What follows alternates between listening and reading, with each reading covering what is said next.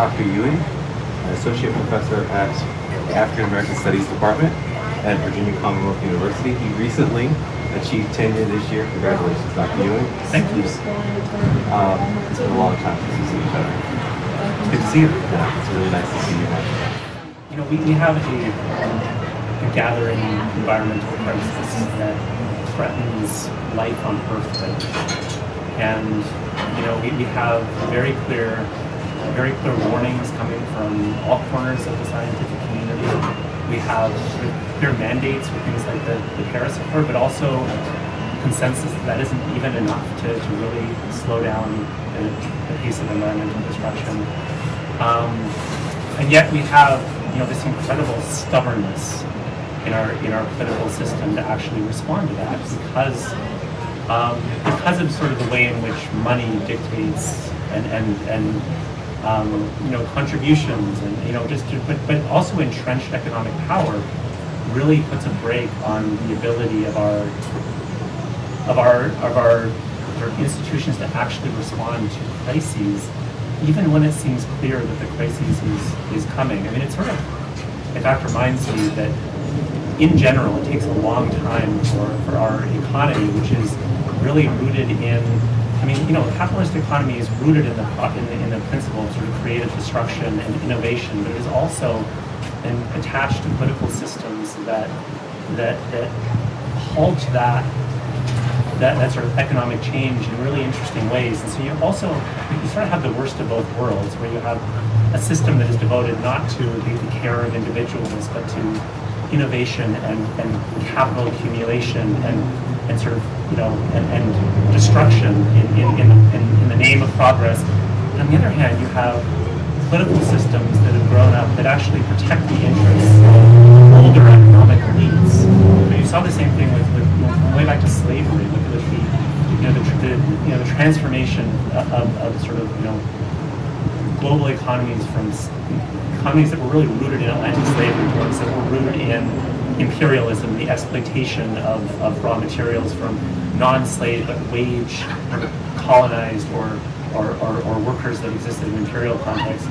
And it took years to sort of uproot the slave interest in that global economy. And the same thing is happening with the energy economy right now, in a way that's just totally destructive, really scary. But I think, yeah, I mean, this is a real tangent. When you start thinking about Joe Manchin, I think of it all these things because, again, like, Joe Manchin represents something that's beyond Joe Manchin. Right? Joe Manchin is a politician that is trying to remain in political office and representing interests that allow him to remain in office. It's interesting that you mentioned that because I was reading, you know, Conquest, Montezuma, The Fall of Old Mexico by Ian Thomas. It seems everybody else, at least as far as he says, wrote the story of Montezuma. I did not.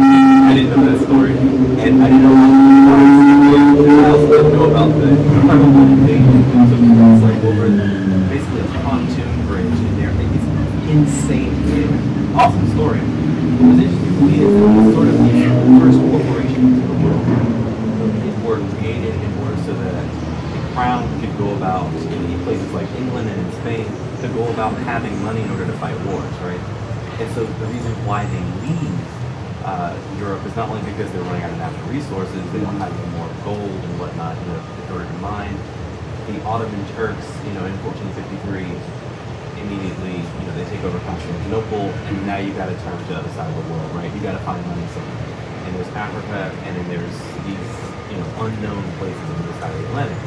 But these companies, like the South Sea companies, right, that was specifically set up to bring slaves over for the English crown, because, just a quick bit of backstory, the English crown within the 1500s, 1600s was basically being limited by Parliament. There were civil wars going on within England.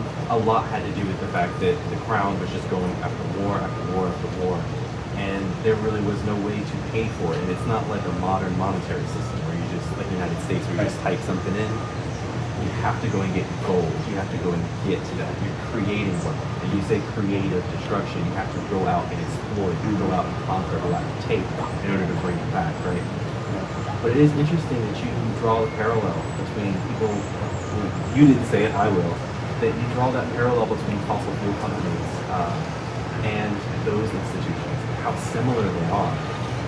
Because I mean, in essence, outside of the fact that the king, serving a king or serving shareholders, there is no difference. Minor regulatory differences, yeah, but yeah, that's an interesting parallel you brought up. Yeah, that's cool. I really like the way that, when I think about like the philosopher industry, I really think about, what Marx said about capitalism, which is it's presented as freedom, but actually it's a form of it creates compulsion and actually fixes people to a set of relations, even people that are thriving within a capitalist system, right? Because the engine of capitalism does not stop. You cannot be satisfied with a certain level of production. You have to always be finding new ways to innovate, new ways to seek profit, new ways to find markets, new ways to produce more for less. And when you look at the behavior of the fossil fuel companies, these are companies that are run by people that presumably want to live on a habitable planet. But Exxon has known for decades that to continue to mine for new fossil fuels is a risk to the entire planet, and yet the behavior doesn't change, and in fact, rather than sort of seeking to actually tend to that crisis, the compulsion of capitalism is, well, we have shareholders, we have profit margins, we need to expand into new markets, find new materials. That is the logic that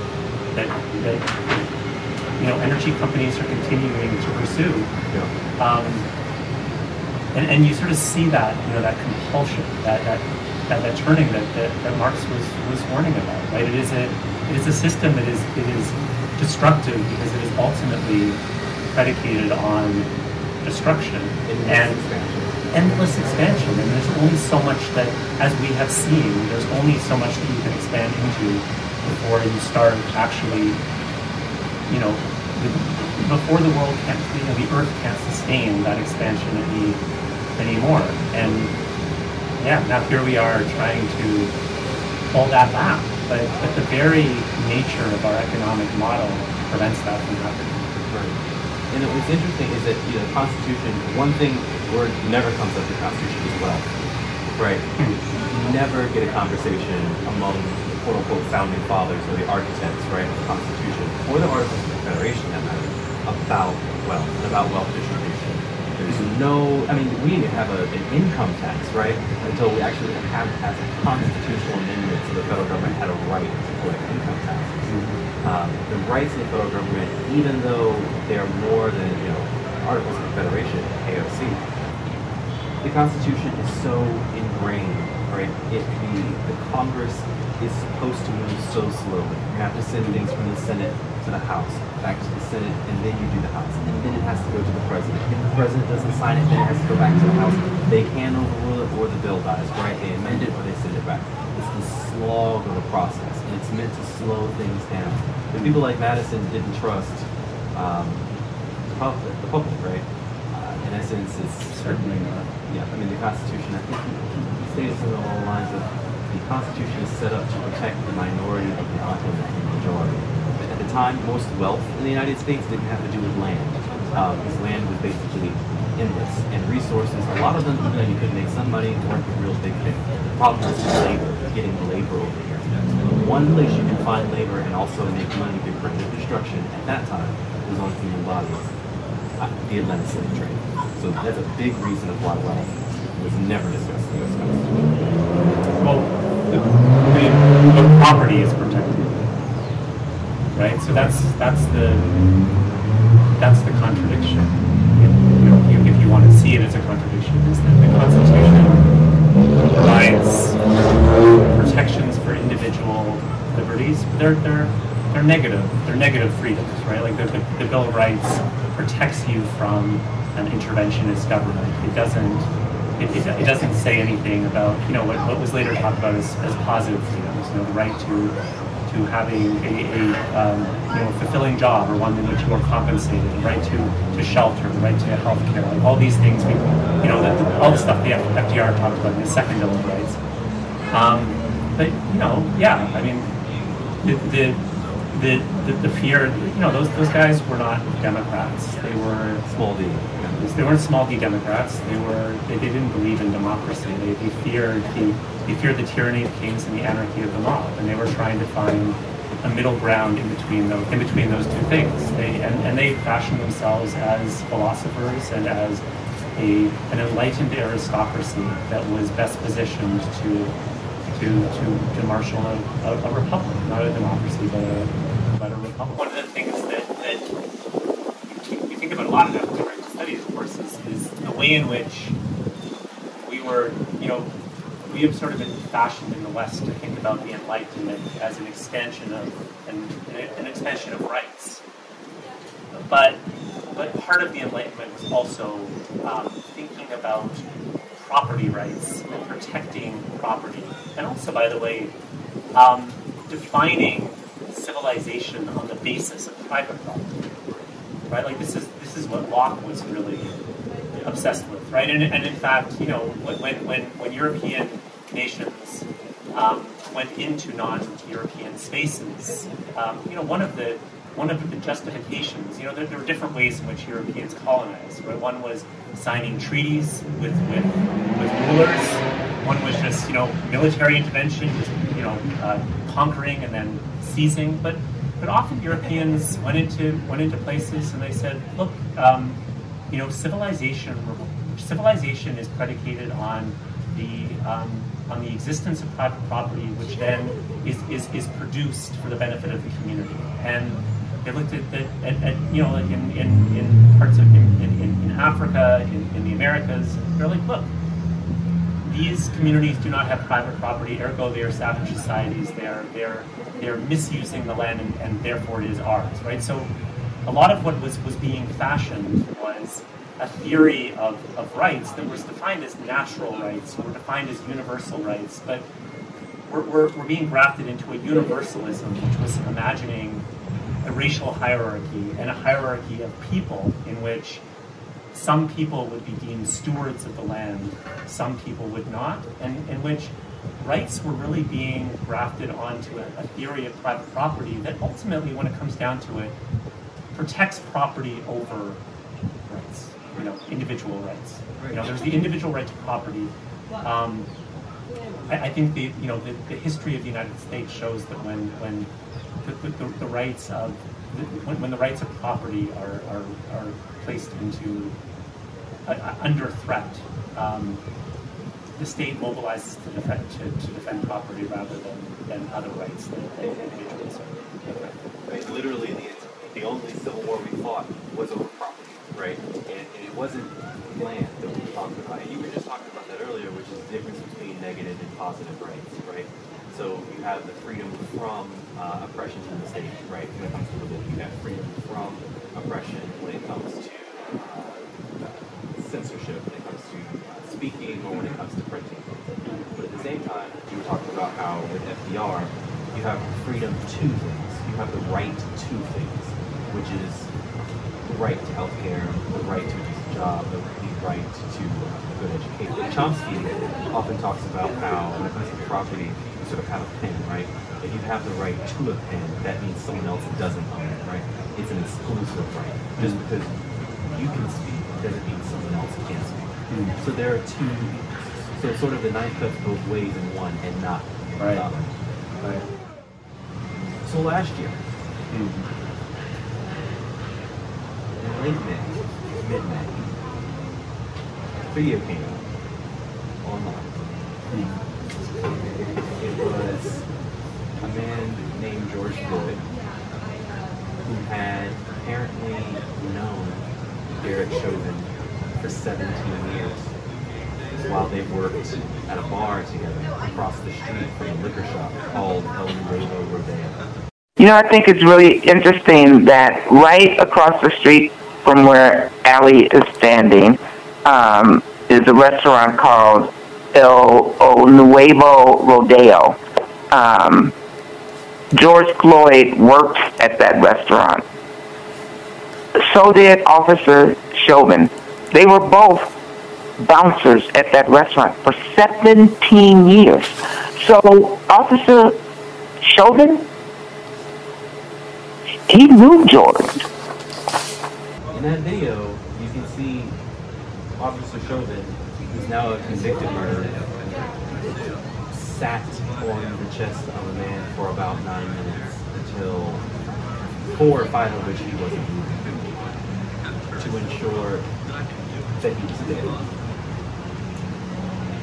And, you know, I'm not sure what exactly it was maybe about that specific video. Because there are other videos out there that I choose not to publish, I choose not to publicize, I choose not to put out because they're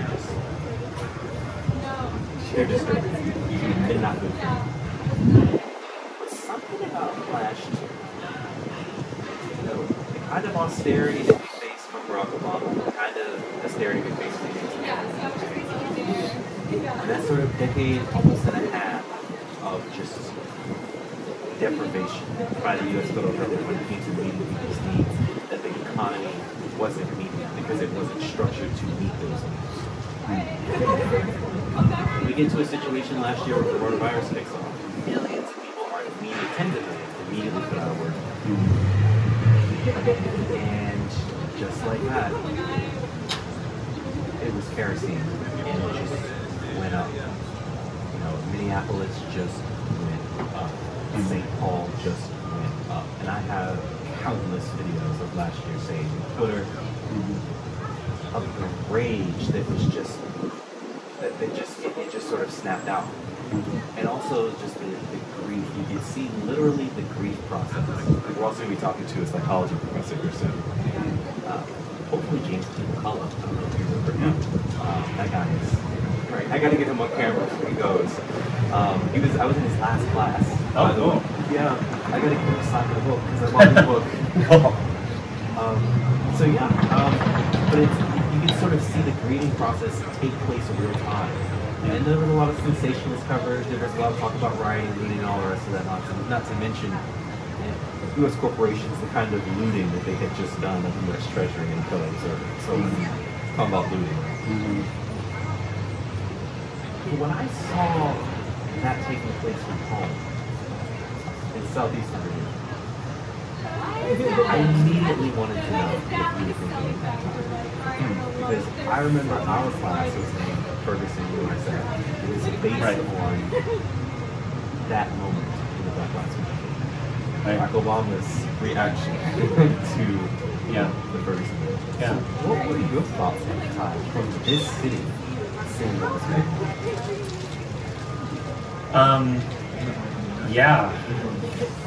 I mean, it was, you know, it's one of those things where people were really, you sort of felt two ways at the same time. You know, people were really hurting, and you know, in Richmond, peaceful protesters were being tear gassed by police. You know, I was out there marching, but was not sort of out there after curfew, like several of my students who were facing violence, you know, nightly, the threat of violence and actual violence. I had students that faced real, you know, that really faced real harassment. And as you say, people really were suffering and are suffering as a result of the pandemic. There's also, I think, as in any sort of moments where there is a break and the order of the society cracks a little bit. You know, there's a moment of euphoria because you know what's happening. You ask, you know, like why the murder of George Floyd? Why does that bring people into the streets when we have numerous horrific videos of police brutality, of police killing unarmed black men, black women, by the way, white people as well. why this? And I think, you sort of frame this in an interesting way. And I actually want to ask you if you see this as an economic or a race issue, if you can even separate those two things. But yeah, I mean, I think that the reason why I wanted to teach that course on Ferguson is because it really felt like we were in a new cycle of Reconstruction. William Barber talks about this period right now being a third Reconstruction, right? We had, the first Reconstruction after the Civil War, in which there was a real push, however limited, to create a multiracial democracy in the United States. The Civil Rights Movement, that era with the Civil Rights legislation in particular, the Civil Rights Act and the Voting Rights Act, is often called a second Reconstruction. And what people have argued is, and what we're seeing right now is a third Reconstruction moment in which the contradictions of U.S. society have made some type of reckoning inevitable, and the types of organizing and activism that never goes away. There are always people that are organizing and mobilizing against structural inequalities in the United States, are able to actually break through the status quo and actually start to bring sort of more people into their movements in a way that actually threatens entrenched power interests.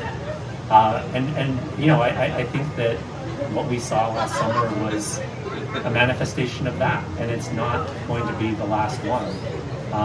By the way, it's not unconnected from what we saw with the rise of the Trump presidency. It's not unconnected from what we're seeing right now, which is a mobilization of people that are committed to maintaining white supremacy, maintaining the status quo.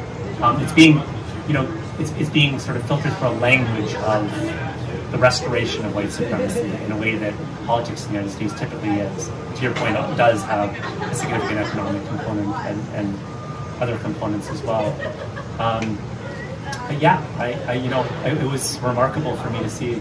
Like, I saw Angela Davis interviewed last year, and Not to see her. she was like, I never thought I would live to see a moment like this, and she was amazed. What we are seeing now are new demands to demilitarize the police, demands to defund the police, demands to dismantle the police and envision different modes of public safety. We're asked now to consider how we might imagine justice in the future. This is a very exciting moment. I don't know if we have ever experienced of this kind of global challenge to racism and to the consequences of slavery and colonialism. And what she was talking about was, she sort of gained fame and really sort of did a lot of her most important organizing work, although she's done important organizing work her entire life. She became famous during the last period in which the sort of the foundations of the United States were really shook. The Black Power era, the Vietnam era was and was criminalized. During the counter-revolution against that revolution, which was to criminalize protest and to mobilize all of the combined efforts of U.S. law enforcement and the U.S. government to halt the progress of civil rights and black power and anti-war movements. And then sort of went through decades in which those entrenched powers who had reasserted control really made the types of mobilizations that we saw in the late 60s and 1970s very hard to accomplish. Yeah. And so here was Davis seeing this happen again, someone that lived through this, that was incarcerated as a result of her activism during this first period. False charges. Yes. Here she was, witnessing this happening again. And that's what she was giving voice to, that this was happening again. and the sort of the euphoria that I sort of detected in her voice was the amazement that another opportunity was now presenting itself. And I thought about that a lot too. And we're now in 2021, and it feels like a very different moment.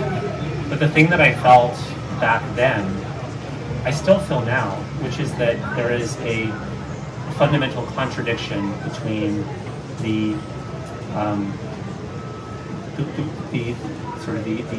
socio-economic political reality of the United States and the way in which elites try to frame that reality.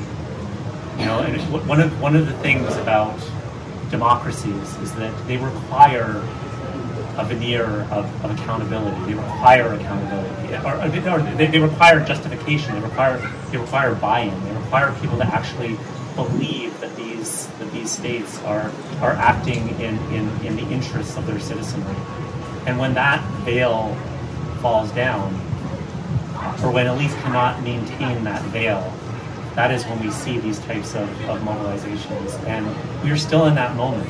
The contradictions that the pandemic and that the Black Lives Matter movement and that the murder of George Floyd have revealed have not been resolved. The issues that were being raised, by the way, which were the same issues, poverty, police brutality, structural racism, that were being raised during imperialism, that were being raised during the 1960s and 70s, these are the issues that are once again on the table. And because of that, we are still in this moment of uncertainty. We are still in this reconstruction period, and I think that's a reason to be both hopeful and also mobilized, and also fearful, because reconstruction does not mean that things reconstruct in ways that are to the benefit of people. Yeah, we're trying to take that in reverse order, right? So, especially when it comes to Reconstruction, the entire reason why Reconstruction really failed was because Abraham Lincoln had died, and Andrew Johnson, who was this rabidly racist man that Abraham Lincoln sort of made a political deal with in order to be able to be president in 1864, and still the South just wouldn't have it, just would not have it. So here we are, right? Well, except I think the course of U.S. history would have been different if Lincoln hadn't been assassinated, perhaps. But I think we give far too much credit to Lincoln as this. Go in on Lincoln, man. Lincoln. There's a famous essay that I'm actually my class is reading this week called "Was Abe Lincoln a White Supremacist?" The answer is yes. But Lincoln. The reason why emancipation happened during the Civil War was because of the mass mobilization of enslaved people. Right? Social change does not come about because of leaders. Now, what Lincoln was able to do, because Lincoln was a very good politician, was Lincoln was a good steward of the country. I think you could argue. What you can't argue is that Lincoln was spearheading sort of the radical initiatives that came on the back of emancipation. And I think what I would argue is the reason why Reconstruction failed is because the U.S. was willing to make the concession of emancipation, was remarkably willing to push forward voting rights for black men and 14th Amendment. And citizenship and 14th Amendment. 14th, right, legal equality, the 14th and 15th Amendment, but was not willing to think about actual redistribution, reparations, land rights, 40 acres and a mule. Thaddeus Stevens was what he was. Thaddeus Stevens was, but Thaddeus Stevens was virtually alone. And Thaddeus Stevens warned, like, look, if we don't do this, there is no true reconstruction, because you can't simply emancipate people with nothing to their name and then expect them to actually have political freedom, because without economic freedom, or the ability to actually have economic protection that will there is no no guarantee of political protection. And of course, this is exactly what happened in the United States. So anyway, Yeah, I mean, I just didn't want to give too much credit to Abraham Lincoln. no, I mean, go look. You want to stop while you're here in Lincoln? I'm right there with you, man. There's a whole conversation, right? I think there's a book about this, about the 14th Amendment and about its sort of civilizing America and about how Black people becoming citizens civilizes the country. The 14th Amendment says a lot of things. There are a lot of different sections of it: insurrection, aiding and rebellion. When it comes to conspiracy against the United States, not holding the debt of the United States hostage, things along those lines, but also equal protection of the law, birthright citizenship. So when you're born on U.S. soil, you're a citizen, period, point blank. We're not having debates about it. Also, the 15th Amendment is very clear about giving formerly emancipated slaves, every person, the right to vote. Right? Well, but again, it's a negative. It's like a negative freedom rather than a positive one, right? It is your right to vote cannot be abridged by your race or color or previous condition of servitude, national origin. So it does not protect the right to vote. Quite explicitly. Yeah, it doesn't thrust forward. It denies the restriction of the vote on a very narrow ground, which of course was easily jumped over by voter suppression efforts, less than half a century later. Because there was not a positive freedom which would protect the right of every U.S. citizen to vote. We do not have the right to vote. Still, to this day. Oh, this is So this year, January 6th, That's why they were doing like we had a president that continuously pushed against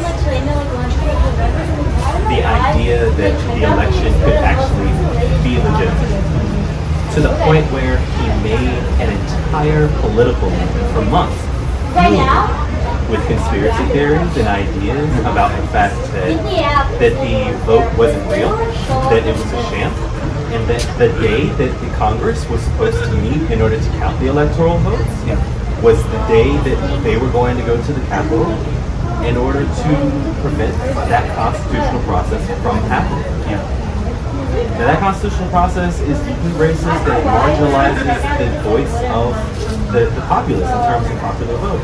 However, the sort of horn call to white supremacy that Donald Trump was, and that day when they stormed the U.S. Capitol, I immediately thought not only of you, but as I said earlier, Ida B. Wells Barnett, which she says when the mob took over the town, none of them were masked. The authorities showed where their sympathies were. And there are several videos to show police officers helping those from the January 6th, people who were essentially invading the congressional building. And, if you hold the Constitution in the state, it's our process, and, the people, that kind of attack on democracy, citadel of democracy and whatnot, this sort of attack on electoralism because it is a threat to, it's a threat to whiteness, it's a threat to white supremacy. It's something I wanted to know what your thoughts were on that day, because I was terrified that they were actually going to get members of Congress. Yeah, well, and as we've learned, they weren't that far off from things being far worse. 60 seconds whether the Senate chamber was well, right, yeah, I mean, whether it was elected officials being murdered, whether it was, the election being overturned. I mean, things have come out more recently about the pressure that the vice president was facing to not certify the election results. I mean, it was pretty scary and pretty surreal to witness at the time. But I think, definitely, certainly. But I mean, I think that what it's really important to normalize rather than sensationalize what happened, right? I mean, I think that a lot of the narrative around the Trump presidency and around January 6th is focused on this as a sensational break with tradition, rather than an effort to re-sanctify long-standing traditions in the United States. Right? When we talk about Reconstruction, and you mentioned it, white supremacy, what we're talking about is the United States was built as a white man's nation, and this is explicitly said in the 1790 Naturalization Act, right? This is a nation for white men. This is a nation for white people. And, every time that principle has been tested, when there was a push for democratic reform in the early 19th century, right, the Jacksonian era, when there was an expansion of suffrage for white people, there was a retraction of voting rights for free black men. After the Civil War, right, as we talked about, there was the 15th Amendment and voting rights granted to black men, and then a violent counter-revolution that ended in the legal disenfranchisement of nearly every black person in the United States that lasted for decades more. In the aftermath of the Civil Rights Movement, there was significant voting legislation in the Voting Rights Act, which went farther and protected more black voters. And by the way, at this point, women were enfranchised to vote as well. But we have seen a chipping away of that effort to allow to affirm the right of black citizens to vote with, things like mass incarceration indirectly, but also, particularly in the last 20 years, substantial efforts to restrict the vote through methods that try to get around the Voting Rights Act in the same way that former measures sought to get around the 15th Amendment. And more recently, in the last 10 years, the Voting Rights Act has virtually been nullified by the 2013 ruling and more recently by I wish I could remember what Shelby in 2013. I can't remember the name of the recent one. It's so fresh. But so what we have seen in the United States is that in every moment in which there has been a threat to this premise that the white majority will determine the fate of the nation, we have seen a counter push, often violent, that has sought to ensure the white majority. And I don't think there's any other way to understand the rise of Trump politics and the way in which that language is pushed and the current efforts to suppress the vote. And really, I think what we're talking about now is the ending of U.S. democracy. Because what is being put on the table, and this was made very clear with the election of Barack Obama, and all of the fears in certain quarters of the United States about the demographic shift, right? That all these, around the election of Barack Obama, there are all these stories about, soon the United States is going to be a majority-minority country, and in white supremacist circles, right, the Great Replacement theory, and this idea that white people, and by extension America, is going to disappear. This has always been a powerful thread in U.S. politics, the idea that undeserving non-Americans, and it used to be like Southern Europeans, Eastern Europeans, Chinese, Asians, Latin Americans, right, African Americans, like all kinds of different categories that aren't white, Anglo-Saxon, Protestant Catholics. This language that America is being taken away. And rooted in this idea is the idea that democracy is only legitimate if proper, legitimate voters are voting. And of course, we white people, we're legitimate, right? Well, yes, but so what is at stake, and what is being asked of the United States now? Because black people and other non-white people really do have political power in a way that represented an elected office that have not had at any point in U.S. history. What is at stake, what is being put on the table is, are we going to actually accept multiracial democracy in this country? Or are we going to end democracy itself?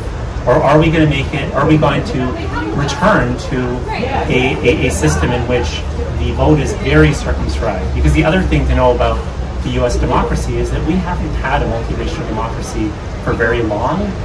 Right, it's only been 50 years, and even that multiracial democracy has been severely limited and has been under attack almost from the moment that it was instantiated. I mean, it's still to this day. I mean, that is fascinating that you bring that up, right? That you put that side by side with one another. January 6th, along with the reaction to Reconstruction. And, you know, the way that the Democratic Party was able to go to the South, right? Able to go to Georgia, Joe Biden, not just in case of 2005 stimulus checks, but really on this idea that you know what Donald Trump is, you know what the Republicans are, you know what they're doing to you. I'm Barack Obama's best friend, you know, I'm a cool guy, we did dabs together. And so Donald Trump has basically instituted allegedly, a genocide on African Americans in terms of, you know, 1 out of every 500, more than 1 out of every 500 black people are simply gone because of coronavirus. And so you go to places like the South and you say, we need your votes in order to take the Senate. And so it is incredible. I mean, it's almost like a scene right after Reconstruction, right? After January 6th, they go to the South. The Republicans are trying to suppress the vote. They can't quite do it. Donald Trump basically suppresses his own vote through his own mouth, you know, saying the election was legitimate. And also, Donald Trump wasn't on the ballot in January, so a lot of his voters don't come out that way. But it's just fascinating that you draw that parallel, because, man, that makes absolute sense. The January 6th is that reaction. It is that explosion. I mean, conspiracy theories, you know, and all those political machinations, really it is that reaction to the thought that they could actually lose.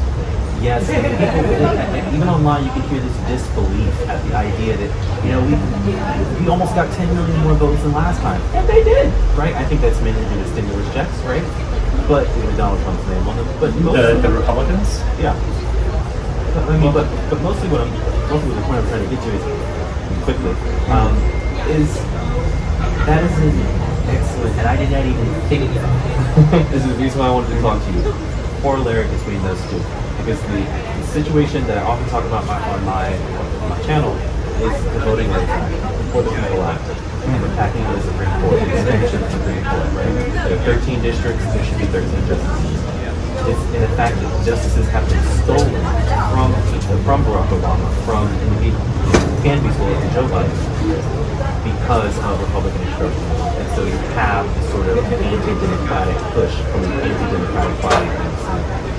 Yeah, I mean, I remember in 2012, after Barack Obama was reelected, there were all of these think pieces that came out. They were like, well, the Republican Party is going to have to change because the policies that the Republican Party supports are deeply unpopular, and because the sort of the demographic groups that support the Republican Party are you know, like, the Republican Party is increasingly becoming a party that has white support, but not a sort of broad coalition of interracial support, and it's a party that gets old, you know, the votes of older Americans, and those Americans are you know, sort of, you know, passing away, and younger voters are voting naturally.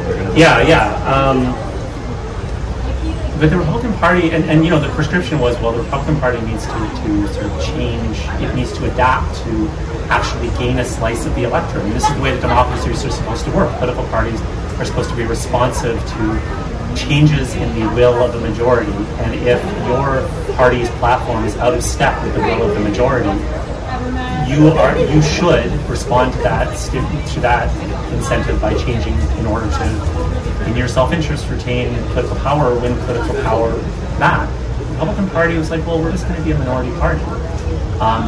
Sort of doubled down and accelerated obstructionism, accelerated voter suppression, accelerated anti-democratic behavior.